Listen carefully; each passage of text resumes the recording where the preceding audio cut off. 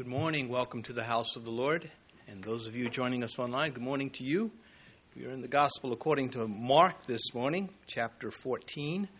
We will take verses 66 to 72. That is the end of the chapter. Mark's Gospel, chapter 14. If you would stand for the reading of God's Word, please. Beginning in verse 66.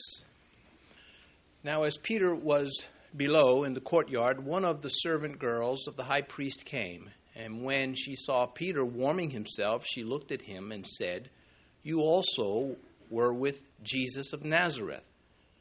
But he denied it, saying, "I neither know nor understand what you are saying." And he went out on the porch, and a rooster crowed. And the servant girl saw him again, and began to say to those who stood by, "This is one of them." But he denied it again. And a little later, those who stood by said to Peter again, "Surely you are one of them, for you are a Galilean, and your speech shows it." Then he began to curse and swear, "I do not know this man of whom you speak." A second time, the rooster crowed. Then Peter called to mind the word that Jesus said to him, "Before the rooster crows twice, you will deny me 3 times. And when he thought about it, he wept. Please be seated. This chapter, or this passage, this paragraph, a pastor could speak on this paragraph 3 times in a row and not repeat himself once. You can go in so many directions, so many lessons here. I don't plan to address too much the rooster crowing part. This is a very profound part, but my attention will be elsewhere, not to take away from how meaningful it is, but there's just so many other areas. Where do you go in 45, 50 minutes? What do you concentrate on? Well, you concentrate on what the Lord is leading you to say. And this morning's message is entitled, Peter's Collapse. And the failure of a beloved servant. Jesus loved Peter, no doubt about that. And yet we're going to watch him unravel. Well, we just did. We're standing up and reading this. But we must not let our feelings judge Peter. We have to go by the facts and stick to the record concerning him. And I say this because of all the commentaries that I have read over the years on this passage, which is found in all 4 Gospels, incidentally, most of the commentators, they're pretty hard on Peter, calling him a coward and just slamming him. And I don't agree with all of that. But one of the outstanding things that you can't get away from is that he did deny the Lord. And he did it at a time when the Lord is being shuffled from court to court and then crucified. Those are facts. But was Peter's denial because he was a coward? Well, that means something to me. I want to know the answer to these things because my turn may come when I am facing arrest and persecution or death for my Lord. And so these things they're critical to us. Yes, Peter was busy denying the Lord, but not so much looking to save his own skin as many cast him. He was cornered, he was called out, and he collapsed. And so hopefully we're looking to understand why he collapsed so that we would not, given a similar situation, put under such pressures. He purposed good in his heart. That's why he's still following the Lord. But suddenly and completely, he was overcome with temptation. Temptation to do what? Save his own skin? Again, I'm not so sure that's it. So, we're going to look at this man who moments ago did not fear death, but now does not want to be associated with Christ and the consequences that may come with that. I still think it's a little deeper. Let's look at verse 66. Now, as Peter was below in the courtyard, one of the servant girls of the high priest came. Now, Matthew adds this interesting note to this moment. But Peter followed him at a distance to the high priest's courtyard And he went in and sat with the servants to see the end. That's the part that Matthew adds that Mark does not include. Peter wants to see where this is going. He's got hope. He's still hoping some way God is going to get out of this. And so this speaks well of Peter. It puts him in a class almost entirely by himself. Well, John, the apostle, he's there too. Not in the courtyard, but he's there in the quarters of the high priest. We get that from John's gospel. But Peter, there's so many others that are not following Jesus into this courtyard. And so he puts himself in enemy territory, which makes me, again, reluctant to cast him as this coward. Horatio Nelson, one of, if not England's greatest admiral, said no captain can do very wrong if he places his ship alongside that of the enemy. He's looking to engage the enemy, to fulfill his purpose. Well, Peter is looking to be close to his Lord. And for that, we have to understand that is a high thing, not a low thing. He couldn't walk away. He's not that kind of man. There was no way he could be hiding somewhere knowing his Lord was there being under arrest and as he's struggling. Judas, in contrast to Peter, distanced himself and he died distanced from Christ. Now, yes, the other apostles had scattered, and where they were we know not. But they did not turn on Christ and betray him.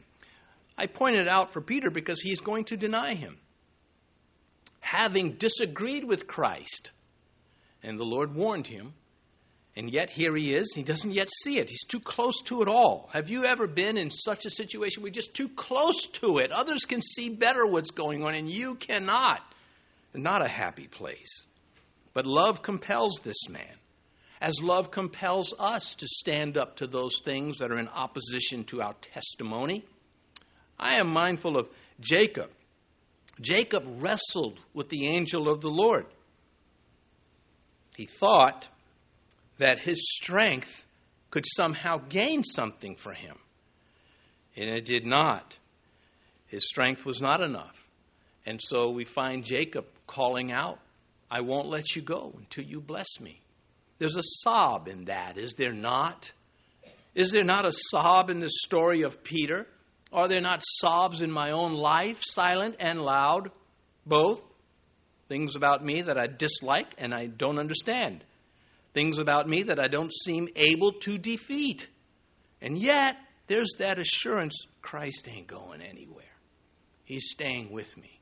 He loves me. He died for me. Christ is not finished forgiving people. He's going to be forgiving them right up to the cross, right up to this moment. And so we don't need to be judgmental. We need to be spiritual. Pay attention to the Spirit's leading and apply the lessons. And at the same time, not dismiss that which is wrong. And we're not dismissing Peter. Let's look now at verse 67. And when she saw Peter warming himself, she looked at him and said, you also were with Jesus of Nazareth. Well, many men were named Jesus, and so she specifies Jesus of Nazareth. He had become known as the Nazarene by this time. But she's one of the many irritating Bible characters to me. I mean, quite a few of them. I just don't like her. Now, she might have been, she might have made some really wonderful, cheesecake or something. But I just don't like what I know about her, and you'll see why. And I'm not being too hard on that, but still I don't like her. So here's Peter now, warming himself by the fire of the enemy. And a lesson we can't get away from when we look at this is Jesus can make fires for us if we're cold. We do not have to be where the enemy is, but what if that's where I find myself? Passionate, devoted Peter. Fearful without even knowing why. He's bewildered. We know that. He's upset. The winds of turmoil have blown upon him, and here he is. Emotionally, he is hobbled by the crash from the glory of the upper room to the arrest in the garden.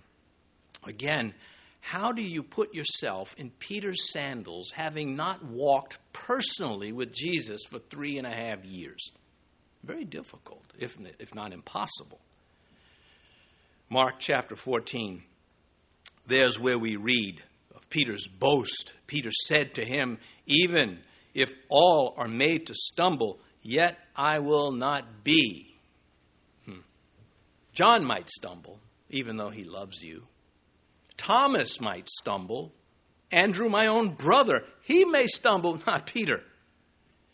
And this, of course, is what he is going to pay for now. He is going to pay for that vain speech that he made. And Christ is going to let it happen. And not only is Christ going to rebuild this man, but he's going to use all of this to this present day. What about that pledge, Peter? Well, he's unstable in his head now. He's not that same man. Things have happened. He's been confronted with things that he didn't plan for. Matthew chapter 5, Jesus warns us all. He says, let your yes be yes and your no, no. Okay, that's a sound teaching of the Bible. It is a principle of Scripture.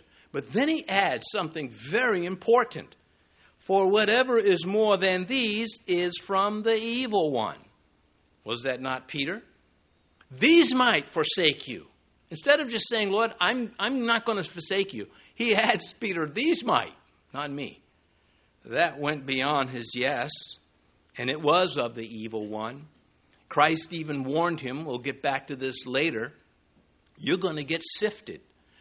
Satan's going to put you in a sieve, and he's going to shake you, and he's going to find out what falls out and what stays on top. And then the Lord said, in a very cryptic way, you're going to fail, but I'm going to rebuild you. Because he says, once but I have prayed for you. Well, I'm getting ahead of myself, and we'll get to that in a moment. Verse 68. But he denied it, saying, I neither know nor understand what you are saying. And he went out on the porch, and the rooster crowed. He did not want the servant girl to tell the high priest that he was there. That had to be his first thought. So he lied and played ignorant. Lying was especially wrong here, and even to him and to us. But he hasn't had much time to think things through since the upper room and the arrest. And just think, Calvary is just hours away. It hasn't even been 16, 15 hours yet since the upper room.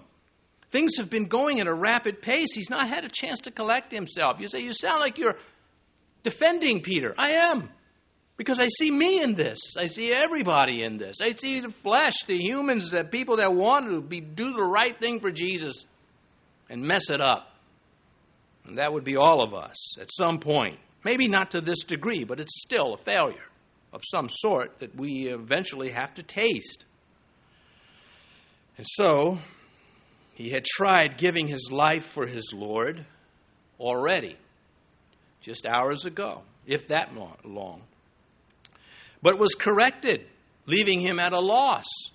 Matthew 26, verse 52, but Jesus said to him, put your sword in its place, for all who take the sword will perish by the sword. He's getting a battlefield lesson. I mean, you would think that now's not the time for a sermon or a speech or a class. But Jesus takes it, he said, I'm making this a teachable moment. And it hobbled this man in his head. It's a fact we can't dismiss. Peter is unraveling. He thinks he's going to be the coward. That's what he is going to think too. He's going to cast himself in that light. But what could he do in this bewildered state when confronted? You were one of them. What could he do? Well, he could tell the truth. Why doesn't he tell the truth? Again, he's not a chicken, as we would say. It's more complex than that. I have learned in my own life and in the life of other Christians that there are problems that come into our life that are complex. They're not simple. There's not a simple, well, here, take 2 Bible verses and call me in the morning. There's more to it. There's Sometimes it's a very lengthy process of restoration and recovery from whatever traumatic experience we're faced with in our faith. Well, he tried to move away from this group, so he goes out to the porch, we're told here in verse 68. And that rooster, but he doesn't register yet. It registers later with him, but not at the moment. It was a common sound. Why should it stand out? Well, because of the word of Christ. Now, verse 69. And the servant girl saw him again and began to say to those who stood by, "This is one of them." You see why I don't like her? Why is it so important? Is she looking for the, parking spot of the month, or, the servant of the month or something? Why? Does she want points with her coworkers? See, I told you I was right. I know what I'm talking about. I don't know, but Peter is thinking she just won't let this go. What is the big deal? All right, what if he said, "I am one of the servants"? Would there have been a parade for her? Anyway, look, there's a lot of people I don't like. What's one more? It's too easy to dislike people. And that's right, why Christ calls us out on that. And you know it and I know it. If you are a Christian and you have ill feelings for somebody, you know the Lord is just, not going, "Oh, it's okay." He may be giving you space to fix it, but he is not saying it's okay. Verse 70. Although one time I heard the Lord tell me, I don't like him either. No, that never happened. I kid. Verse 70. But he denied it again. And a little later, those who stood by and said to Peter, "Surely you're one of them, for you are a Galilean, and your speech shows it." Again, what is with you people? I just want to be warm. Why can't you just leave me alone? He's cornered. And he doesn't know what to say, really, except he's in denial mode. And he's in the flesh. Well, here is the swordsman of Gethsemane that's now the liar of the courtyard. Just like that. So this is where I start to learn something. The self-sufficiency that Peter was operating on, it was his self-sufficiency. It became a hiding place for his flesh. And now he is, reaping what he sows. He's at the cupboard. He's drawing from the flesh because he's self-sufficient. He announced it. "These might forsake you. I am not." And Christ said, well, that's not going to work. And then he argued with Christ. And so we'll see him a different man after Pentecost, though he will still struggle from time to time. If we ever feel that we are able to serve Christ in our own strength, then our own strength will be all we have. And if you want to try to enter ministry that way, you're going to fail, and you're probably going to be a problem to others too. Ministry, what is ministry? Well, it's serving the Lord. It actually, for me, the definition of ministry is Jesus Christ. That is the definition of ministry. What if you were on your church and one of the ministry heads or a pastor calls, say, "Hey, can you stop off at the store and get something for the church?" Would you get in the flesh and say, "Oh man, I'm already behind," or would you see it as, "I'm serving Christ"? When folks walk into the church and they find the bathrooms clean, the floors swept, and the vacuumed on the carpet, the tissue boxes replaced, the hand sanitizer refilled, somebody's doing that. "Oh no, we're just praying and the angels are coming in when no one's here." Again, who is it that empties the vacuum cleaners? They get full.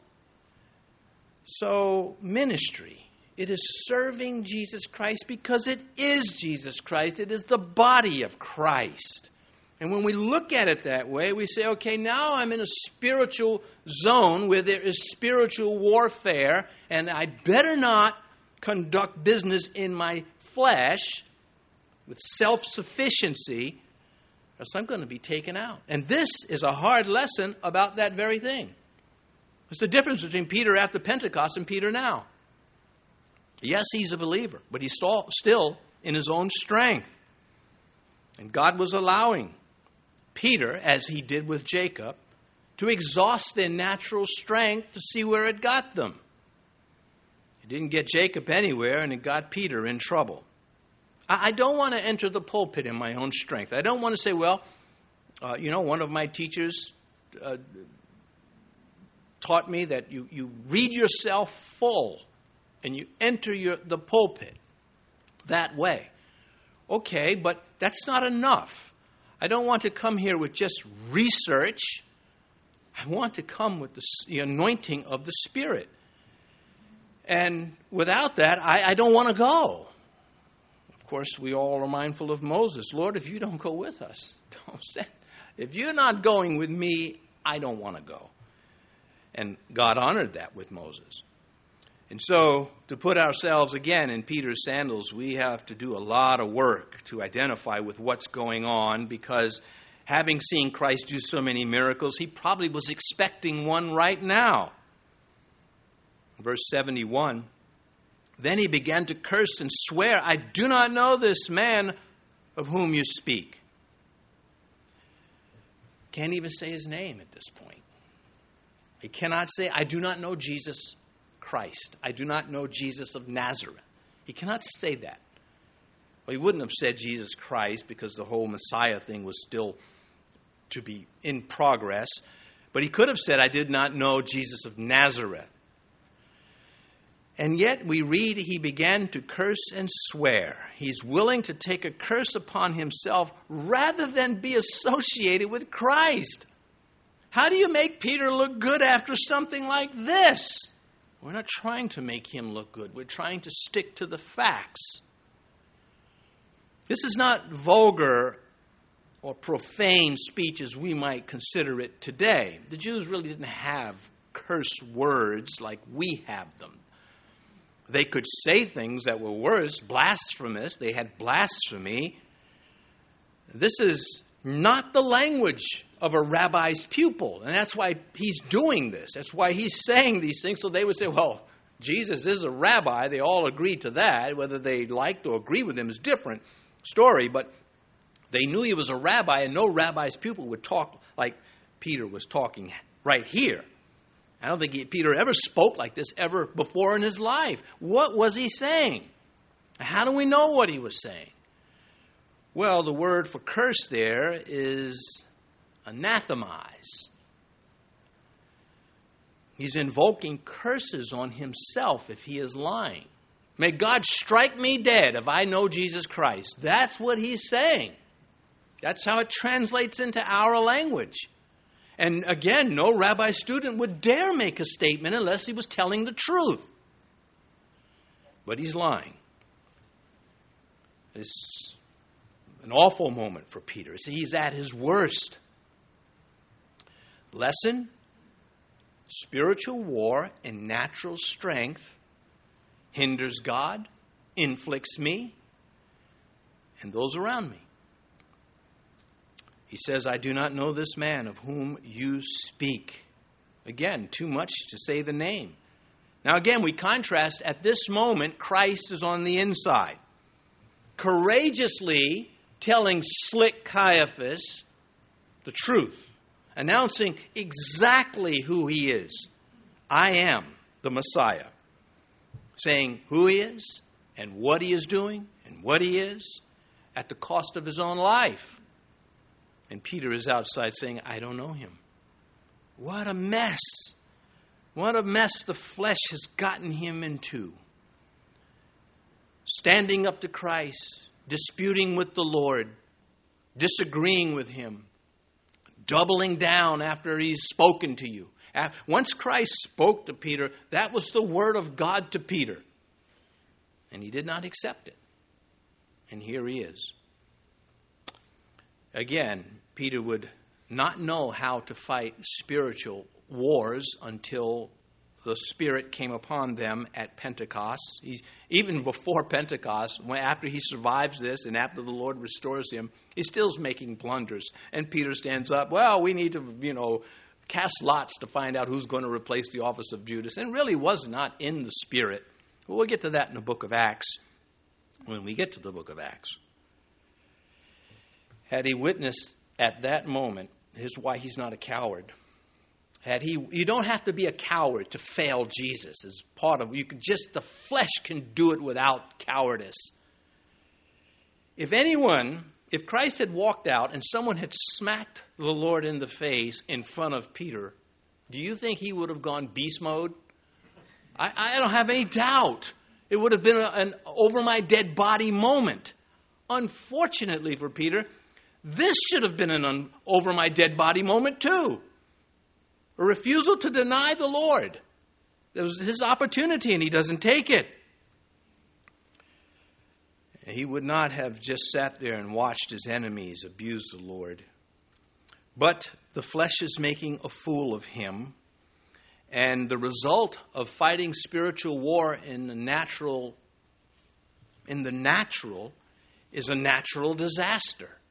The lesson that we are getting, the emphasis Christ is making. How many of you this week have failed to fight spiritually some natural event? How many of you say, well, I fight spiritually, I pray, and I still get defeated? Yes, but you're fighting spiritually. You will not deny the Lord in that strength, in that fight. Peter, he is collapsing under the weight of pride and profound confusion. Again, a confusion that is difficult for us to relate to, having not walked with Jesus personally for 3.5 years, then see him arrested and carted away. How would I get my head around that?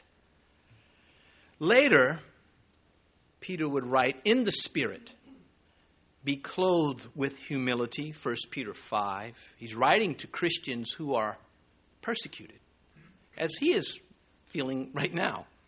He says, be clothed with humility, for God resists the proud but gives grace to the humble. Now, he's quoting Scripture, but he's also lived that Scripture out. It's not just a Bible quote. He's saying, I once was not humble, and I paid for it. And yet here I am. And I am here to teach and to suffer, not just to teach. I believe that pastors should teach the Word because I believe the Bible teaches that. I believe the pastors are supposed to be in harm's way because the Bible teaches that. I believe savage wolves will come into the flock, not sparing it, if there is no shepherd in the Spirit. And I believe that if in doing that, the pastor is going to take bites and scratches. He's going to get them in the back and on the leg and wherever else the wolves can get him. And I also believe that Christians should have the same kind of courage and same kind of zeal for the interest of the Lord, with love, but also with this understanding that this is what it calls for to defeat the work of Satan. In verse 72, a second time the rooster crowed. Then Peter called to mind the word that Jesus had said to him, behold, before the rooster crows twice, you will deny me 3 times. And when he thought about it, he wept. Now, I've got to go back and read that whole verse again to you. What happened is mentally, I looked and I said, I'm only 28 minutes into this. Usually by 28 minutes, I'm at 45 minutes. So, verse 72, I want to reread it now. A second time the rooster crowed. Then Peter called to mind the word that Jesus had said to him, before the rooster crows twice, you will deny me 3 times. And when he thought about it, he wept. Well, on just a day-to-day thing for me, if I fall behind in my devotions, I have a place in my mind how much I want to get read in my personal devotions, not my study time, not my sermon time, but in my just personal time. And sometimes I lag behind because it's the Lord's fault, of course. But anyway, then I'll catch up after a sermon and say, that was the verse I was looking for. Well, that's what I wanted to say. Or that's what I should have quoted. And there's a little frustration there. And it's just a recall of the Scripture. And for Peter, on a certainly more intense level, that's what's happening here. He's now recalling the rooster moment. Why didn't he remember when he got to the courtyard that this was how it was going to be? And maybe he could have, he couldn't have, because once the Lord said it was going to happen, it was going to happen. But the lessons we draw from that is, well, if it were me and if it wasn't carved in stone, then I would avoid it by staying close to what God had spoken. Back to Peter here in verse 72. He is brave enough to hear the rooster crow. Because if he was hiding under a rock somewhere, he wouldn't have been there to hear the rooster crow. And so it's important to me, because I wrestled with this all weekend long, is this this dynamic between him being a coward and being afraid, and they're not the same thing. What do I learn from this? Because I come across times in my life when I'm afraid for Christ. I don't want to say something that maybe it will get the wrong result. Maybe someone will cast me in a light that I don't care to be cast in, or something like that. I can say when I was in the world, I don't recall ever being ashamed of Christ. I don't recall ever not wanting to tell people about him or denying that I was a Christian, and nor have I as a pastor. But I do understand this, that you can experience something that is so perplexing, you become afraid. And I'll give you a personal example, since I've got so much time left. Thank you very much. So, as you know, some of you know, my background was in steel construction, heavy steel. And I was working on a particular job in Long Island, New York. It was a place where they were building a plant to burn trash. So the trucks would dump trash in this enormous pit, and these overhead cranes would pick up the trash and dump it into the furnace, and it would burn it all up. And then they would recover the ash and recycle it into ash. Get yourself a gallon of ash. Anyway, so this why I'm saying that is because a simple high rise or a bridge, they're kind of straightforward. But these plants, they're weird because they house all this goofy equipment, overhead cranes and this all stuff, and it's just hard to work on these things if you're climbing around steel like a monkey. So I still got some of that. Anyway, it had snowed a few days before, and that meant we couldn't work. So when it snows, you stay home, and then the temperatures rise above freezing, and the snow melts a little bit, and then it freezes again at night. Now you've got ice on the steel. And you go to work the next morning, which we did, and said, listen, it's icy up there. What do you guys want to do? And we said, well, it doesn't look too bad. Well, we'll go to work. And so we went to work. Well, while we're 65 feet in the air, my partner and I, and the crane is giving us the pieces of steel, and we're putting them in place. And I could see him out the corner of my eye giving a signal to the crane, which he really wasn't supposed to do. But I didn't rub it in his face because he almost got killed. But I would like to rub it in his face and say, I was right, you were wrong. I don't mind sharing you how my flesh thinks because I know yours does the same thing. But anyway, then I look over to the crane operator, and then out the corner of my eye, I see him falling and tumbling like a rag doll. And he hits the ground. He does survive this. He loses his spleen because he was careless. It's a joke. How did you lose your spleen? I was careless. I don't remember where I put it. Anyway, so yeah, I know some of you, what time you got here? You're not awake yet. So anyway, Mark falls, hits the ground. I'm praying for him all the way down. But I'm still stuck up on the steel. And there's nothing under me but him, the ground, 65 feet. I'm saying to myself, how did this happen? What did he do? How could he... What? I mean, he fell through this narrow crevice, too. Pieces of steel. And I was just... what I'm telling you is I was confused. Did he step on a beam and a piece of ice caused him to slip? What happened in that few seconds that I lost eye contact with him? So it took me forever to get down because there was this fear I don't want whatever happened to him to happen to me. I started to slide down the column, which was typical. But I'm thinking, if that thing's got ice on it, it's going to happen to me too. So my point is, I don't know. I'm back 20 years now working on buildings. I got it. My point is fear.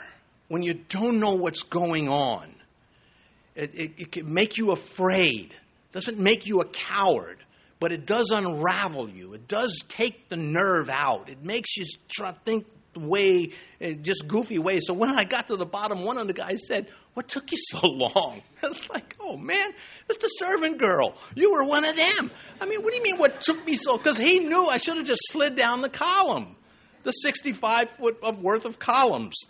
But again, I'm thinking, man, those things are iced up. I'm not going that way. I should have gone that way. I've thought about it often. So when I come to this section of Scripture, I can identify with Peter he doesn't know what to do. He's been unraveled. And this was a true disciple who failed at a critical moment, which makes it so important for me. Again, no pass. Matthew chapter 10, Jesus said, "Whoever denies me before men, him I also will deny before my Father who is in heaven."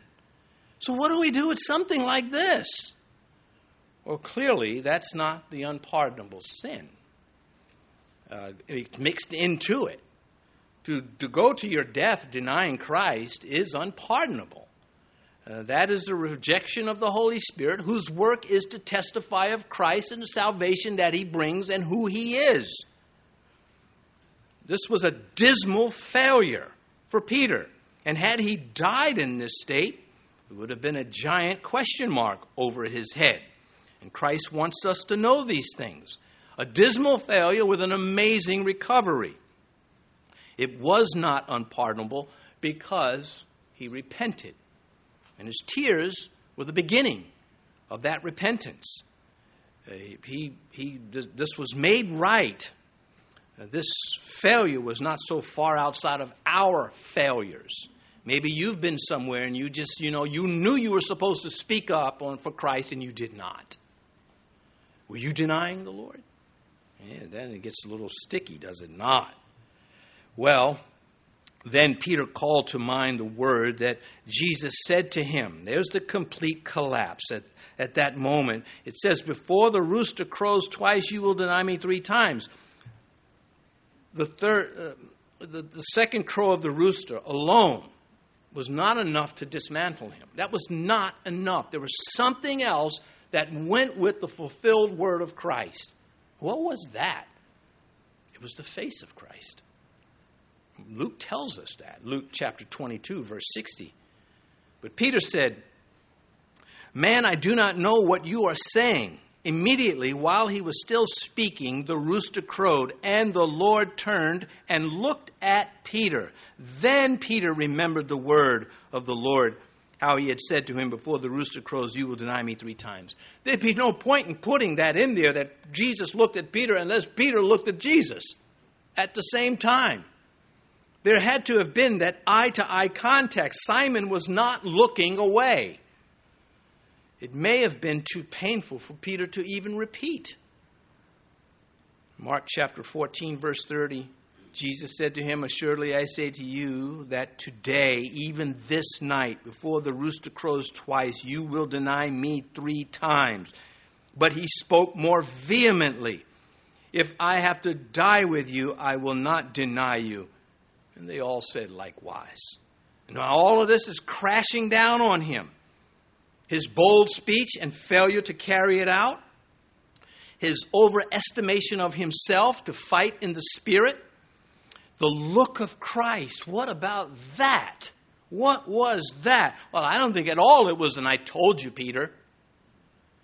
We know our Lord did not a bruised reed he will not break. A smoking flax he will not quench. He's not petty. It's not, "How could you? How could you fail me?" Well, he knew. Christ knew he was going to fail him. And he knew how he could, and he knew that all about it. And it certainly was not, "Peter, you coward." One pastor of old says, the look may have been more like this: "Why are you wounding yourself, Peter?" That's closer to the character of Christ that I know. You know, woman, where are your accusers? You know, when they came, we caught her. We caught her in the act. They were bloodthirsty. And Christ sort of writing in the sand. We don't know what he was writing. My thinking is he was just ignoring them because he knew they were full of baloney. And that's being polite. We read that, and the Lord says, after he exposes them for their hypocrisy and injustice, he says to the woman, "Where are your accusers?" And she says, "Lord, they are gone. I have none." And he says, "Neither do I accuse you. Go and sin no more." So why would I think that that look that he has is anything but love and promise? Peter probably would have been carnally better off had Christ been angry with him. But it was that look of love. And so we read, and when he thought about it. We cannot dismiss the significance of that. It is large. How many Christians, how many times we don't think about things? I don't want to be so into Scripture that I have no joy in the song. And I don't want to be such a songbird Christian that's all I've got. If the music's not right, I don't want to be that Christian either. I want the balance, the blend. And I'll live without one or the other if the Spirit is with me. This, when he thought about it, in the Greek is closely translated, says one Greek scholar, this way: when he threw his thought upon it. Feelings were made servant to the word of Christ at this point in Peter's life. All of his feelings had to line up behind what Christ said in the face of Christ. The countenance. The Lord bless you, the Lord keep you, the Lord make his face to shine upon you. Lift up his countenance on you. And that's that countenance that Peter saw. And hating himself for the thing he was not able to be. Oh, we've been there to see what we're not able to be. Yeah, I think I got some mail this morning from a mega church somewhere, and mega churches always make me feel like I'm failing. Why do they get all the money? Why do they get to be able to do this and that? What am I doing wrong? And they could be dressed up in hockey suits or something on Sunday mornings, doing everything wrong. Not that hockey's bad. It's just you don't want a church of people come in with hockey masks and stuff. But it doesn't matter.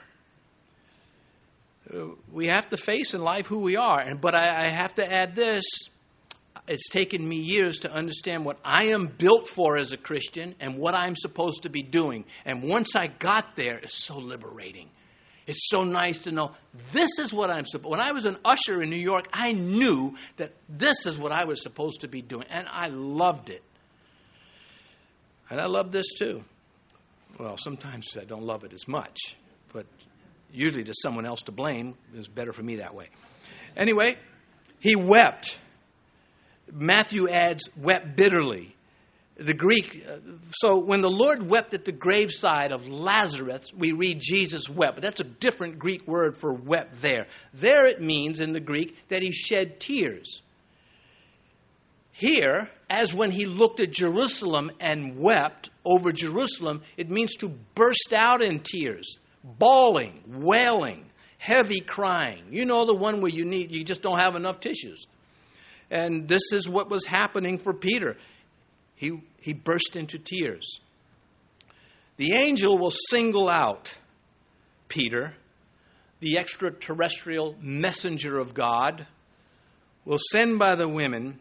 In Mark 16, we'll get to it sometime in the future. But go tell his disciples and Peter that he is going before you into Galilee, and there you will see him, as he said to you. Singling him out. What you did, Peter, was not unpardonable. We can fix this. It was unpardonable for Judas, because Judas never came back. in 2 Samuel, when the woman of Tekoa came to King David with this elaborate story that Joab had made up to try to get David's banished son out of Moab, where he was in exile, and back to Jerusalem, she says in her story, "For we will surely die and become like water spilled on the ground, which cannot be gathered up. Yet God does not take away a life, but he devises means so that his banished ones are not expelled from him." Well, that's Peter's story there. None of us live for Christ naturally. If you think you can live for Christ naturally, you don't get it. You don't understand what it means to be born. We use the word born again, but the Greek is also born from above. There's a spiritual feature to our salvation that is absent from every other salvation. You know, the books like the Quran, for example, there's no prophecy in there. And certainly no proofs of what is written there. Whereas you come to the Scripture and there's prophecy all over the place.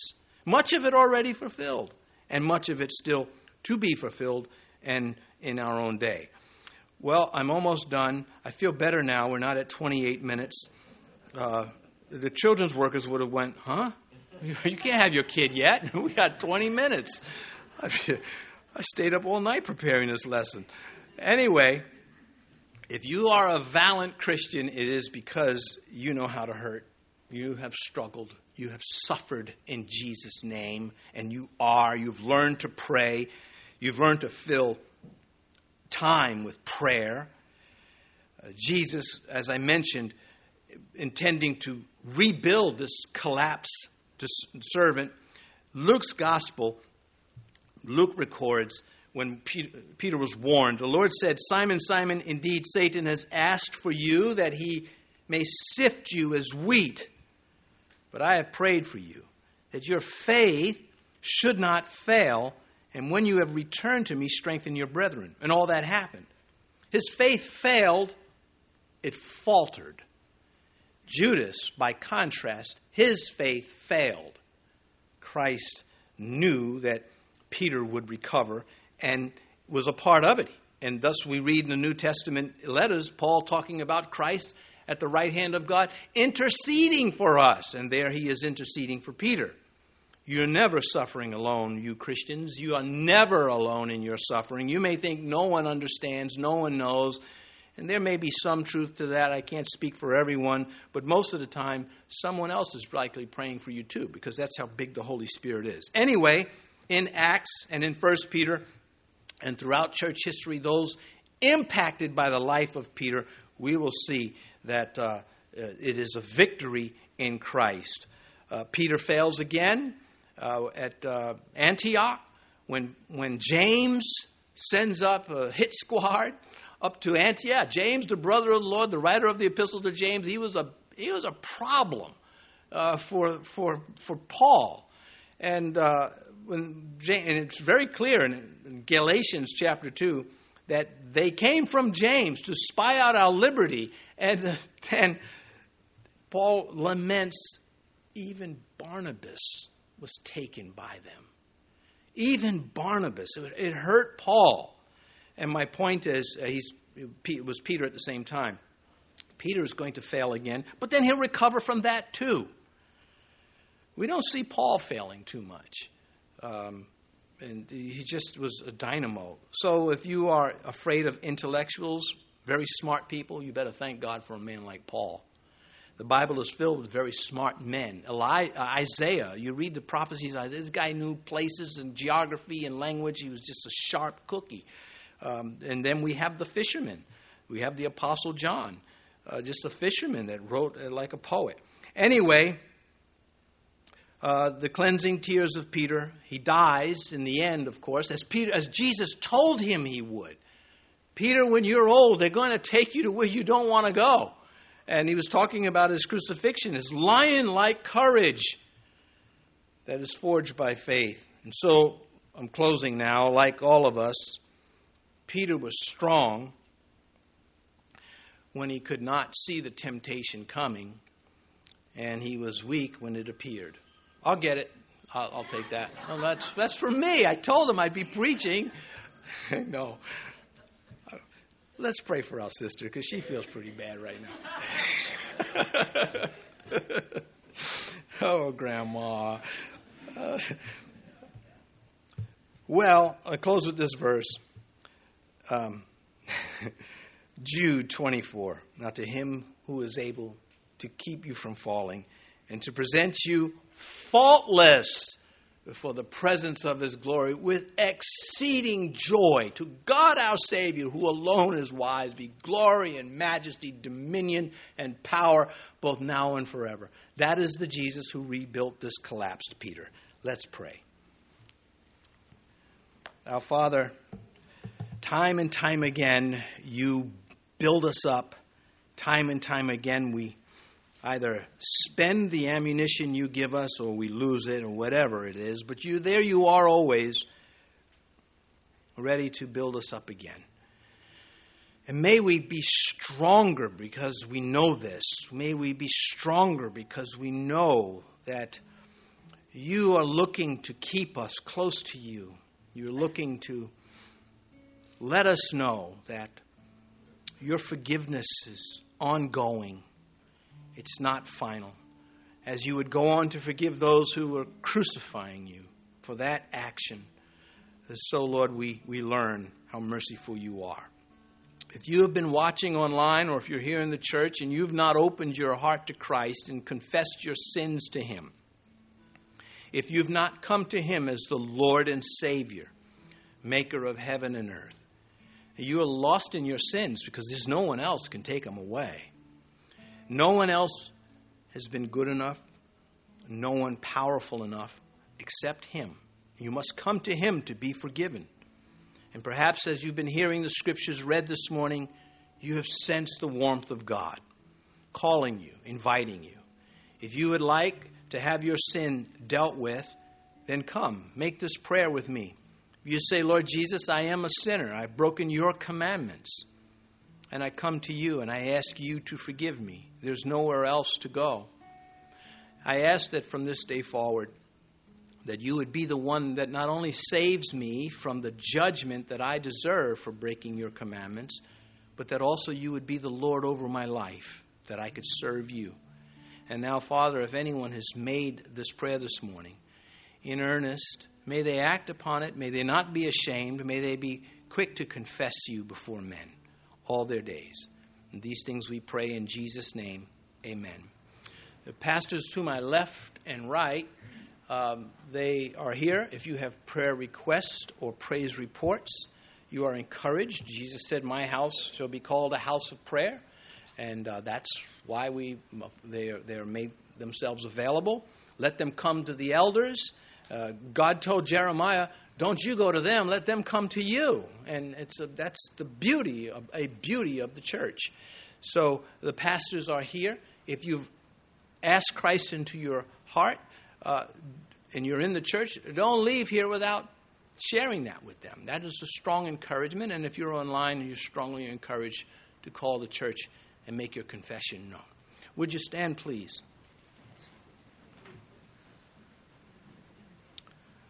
Too bad I can't remember the announcements. Now would be a good time to get the latecomers who missed the announcement.